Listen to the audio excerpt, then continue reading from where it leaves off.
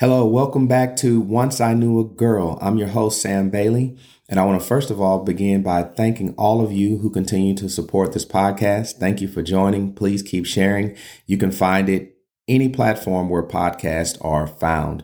Once I Knew a Girl is a podcast that explores the complexities of relationships. It began as a subjective perspective on what it means to be in a relationship, what it means to navigate that as a young man, but I believe it's going to evolve into a conversation that continues to occur between men and women. And so I want to invite you into the conversation. I want you ladies too to listen and to share this with your young man, to share with one another. And let's just keep the conversation open. If you want to know the concept or the origins behind Once I Knew a Girl, you can go back and check out the first, second, third, fourth episodes, and it will catch you up to where we are. Today, I want to talk about Once I Knew a Girl Who Was Contentious. A girl who contends. Both men and women understand the nature of contention. Contention can keep an organization from functioning or thriving at a high level. Contention can keep your relationship from reaching the necessary level of communication that is required for you to move in the same direction with your partner. Someone who is contentious with you, they will disagree with you just for the sake of disagreeing with you. They're never in harmony with you. And I have to throw in the word compatibility. You have to be compatible. That's like trying to fit a round peg in a square hole when you're dealing with a contentious person.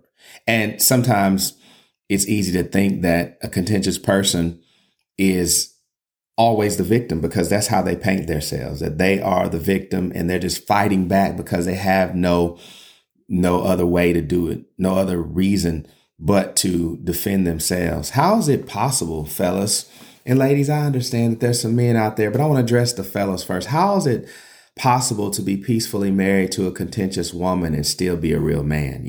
That's a tough question. Matter of fact, this society doesn't like for you to say real man because the line is blurred, right? You just are whatever you want to be and whatever you want to identify with. But I'm old fashioned. I still believe that there are things that God made a man specifically for to do emotionally, hormonally. There are differences between physically. There are differences between men and women. And I think once we take that away, we cease to effectively dissect what it means to be in a relationship. And so the choices that this contentious person leaves you with is to fight back or to retreat.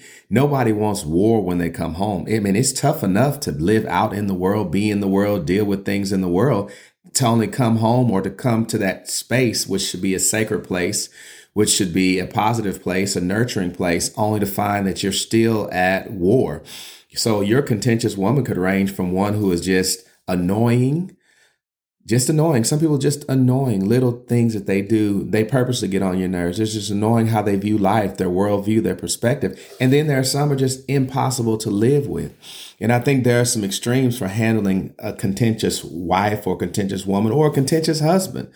And another is just to wash your hands of it totally. Take no responsibility. You just say, they're the contentious one. I'm going to just try to live at peace. And then there are some people who take the alternate route of becoming a doormat. That means peace at all costs, right? And this is the much less manly. It's counterfeit peace, right? You have the dollar, but you have no value. And the only way you can see that is you got to hold it up to the light. So sometimes these relationships need to be held up to a light and a different standard to see if this is living up to what it ought to be. And so I think we can live at peace, but we have to make sure the peace is genuine, authentic peace. So a contentious woman is that way in her nature. I think we forget that. And I think sometimes we get married and we want to change people, but we don't see they were like that when we married them, but we were blind by white lace and promises. We were blinded by wedding cake. We were blinded by trying to gain and build a life together. And so after things settle down, I always tell couples that I counsel even premaritally before marriage, I often say, come see me in about a year. And sure enough, those realities sink in, those personalities begin to be exposed. They begin to see things. And so when you're living with somebody who's contentious, you try to change them, but you can't change them. They have to want to change on their own. And I believe there is some narcissism at the core of some of the contention because they are unaware of their behavior and unaware how this behavior is affecting other people. So she may not even accept that she's contentious. She may not even try to understand what it is that you're trying to say, because to change behavior, you have to have a clear understanding. You have to have insight and awareness that I even have a problem. Right. So you think about it, you're trying to be a man, you're trying to act like a man, you're trying to lead.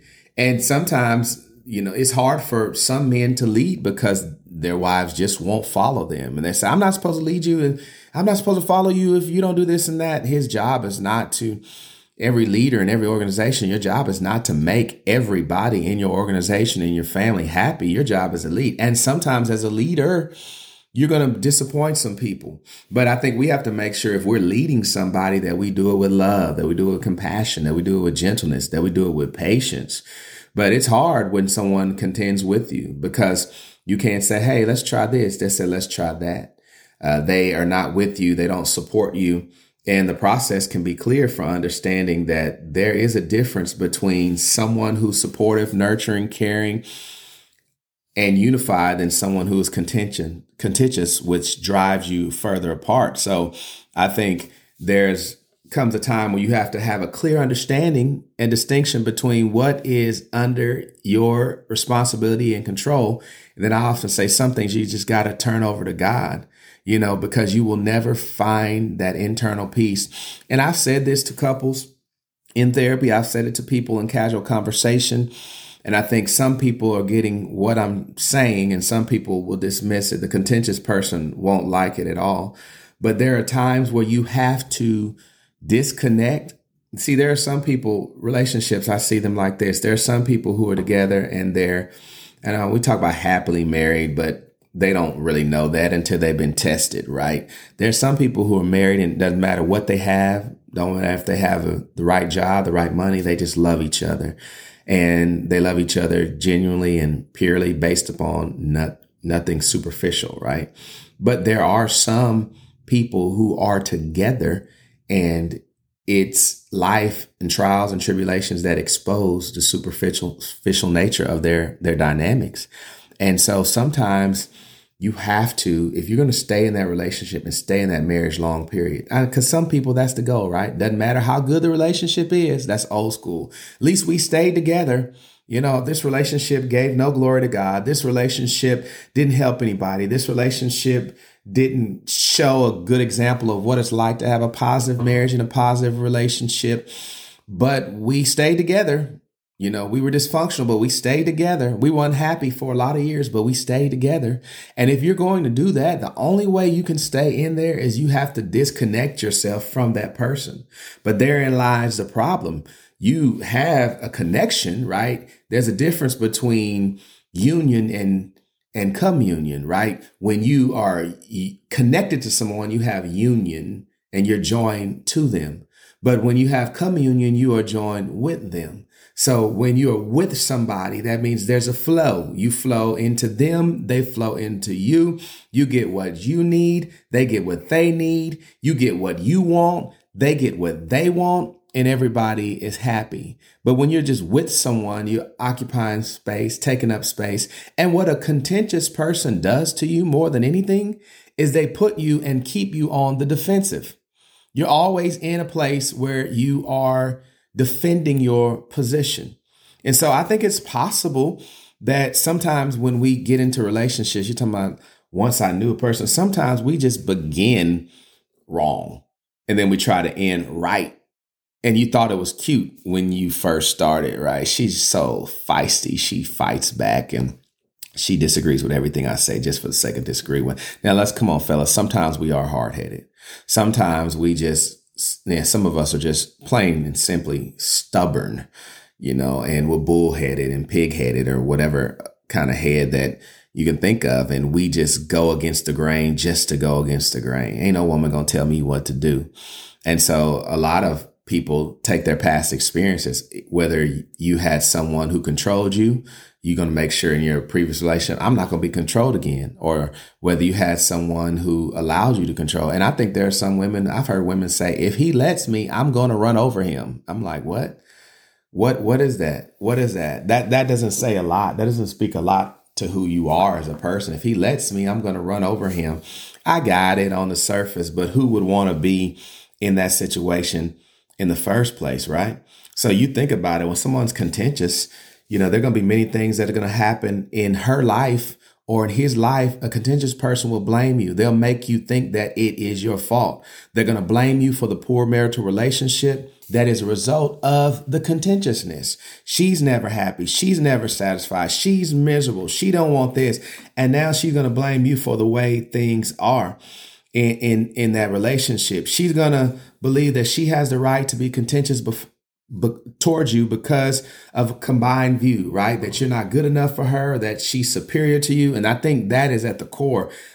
Subjectively, I think that there are some people who really believe that they are superior to you, and it shows. And this is one of the reasons that trying to stop her from being contentious will not work. She cannot tolerate any criticism. Usually a contentious person cannot tolerate criticism. So you get stuck in this cycle, in this blame game, in this frustration.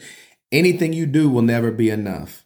And she's not going to change based on your urgings. That's why I'm a believer in prayer. You got to pray to God. Only God can change a person, but a person has got to want to change. So don't try to persuade her to understand what she's doing to you and the relationship, because she's not going to get it. She will not respect you. He will not respect you. You will be embarrassed, and it'll feel like rotten. Your bones are rotten. And then they'll play the victim. And that's what happens when the relationship goes sour. They will publicly play the victim, and nobody even knows what you had to deal with. And so this controlling nature seeks to prevent you from being yourself. And it seeks to prevent you from experiencing and expressing your true emotions. So realize that tonight. Someone else's contentiousness is inside of them. And it's hard not to do that. It's hard not to take that stuff on yourself. It's hard not to take ownership of it. But remember, if this person asks you for an opinion, realize they're not looking for you to give the answer straight from your heart, the honest answer. They're looking to give the answer that they want to hear. And if you don't get the answer that they want to hear, they're going to whine, they're going to complain, they're going to act like the victim, they're going to shut down, and they're going to use silence sometimes as a way to manipulate and control. In other words, to disengage sometimes is a method that is commonly used to manipulate and control. There's an underlying sense that she really only cares about herself. And I think from a human perspective, it makes loving her feel as though it's not worth the effort. And that's what makes it tough. I am called to love you. I'm supposed to love you, but the effort of ciphering through the moods and the emotions and the feelings and the spectrum, right? The pendulum swings of emotions, highs and lows. And I don't know who you are today and how to deal with you today. And the root cause of all this contentiousness, I believe, is a strong drive to conform to the world. And she or he wants what they want. And at the core of this is entitlement. It's like the generation of kids we have going on right now. Entitlement and ingratitude go hand in hand. When you realize that no one has to do anything for you, you don't have this sense of entitlement. When you realize that nobody is God's gift to anyone, you don't have this sense of entitlement. But when your heart is filled with gratitude, you're grateful that someone even wants to love you, and you try to do the best to bring out the best in that person. And that's an important thing to consider, that inner drive to bring out the best in that person. So if you're here in this space and you're thinking about your relationship or the dynamics of being with a contentious person, just realize that you married this person.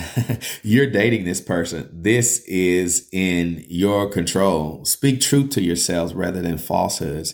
And then focus on fulfilling God's purpose for your life. Sometimes we we focus too much on the other person, or realize that even when someone doesn't love you and doesn't treat you well, you got to love yourself, and you got to keep yourself.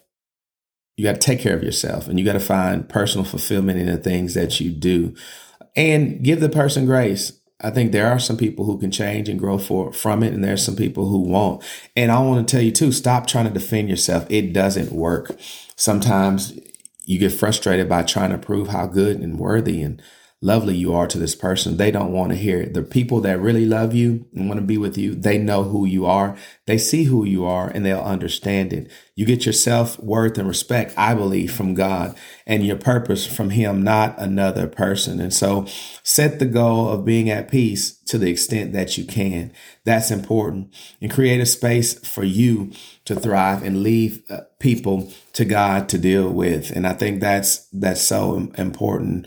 And I think it's a situation that all of us can identify with, whether personally or looking at someone who we know who has experienced it. So I hope that you've enjoyed today's podcast. I hope you share this podcast. Tell somebody, like, listen, you got to check this out. You got to subscribe to Once I Knew a Girl. It's on Google Podcasts. It's on iHeart. It's on Apple Podcasts. It's on Spotify. Anywhere you can find them, it's there. So I want to thank you guys for joining. Again, I'm working on putting these out more regularly till I finish the entire concept, and I appreciate it. Thank you so much. And I hope you join in right here next time on Once I Knew a Girl. Be blessed.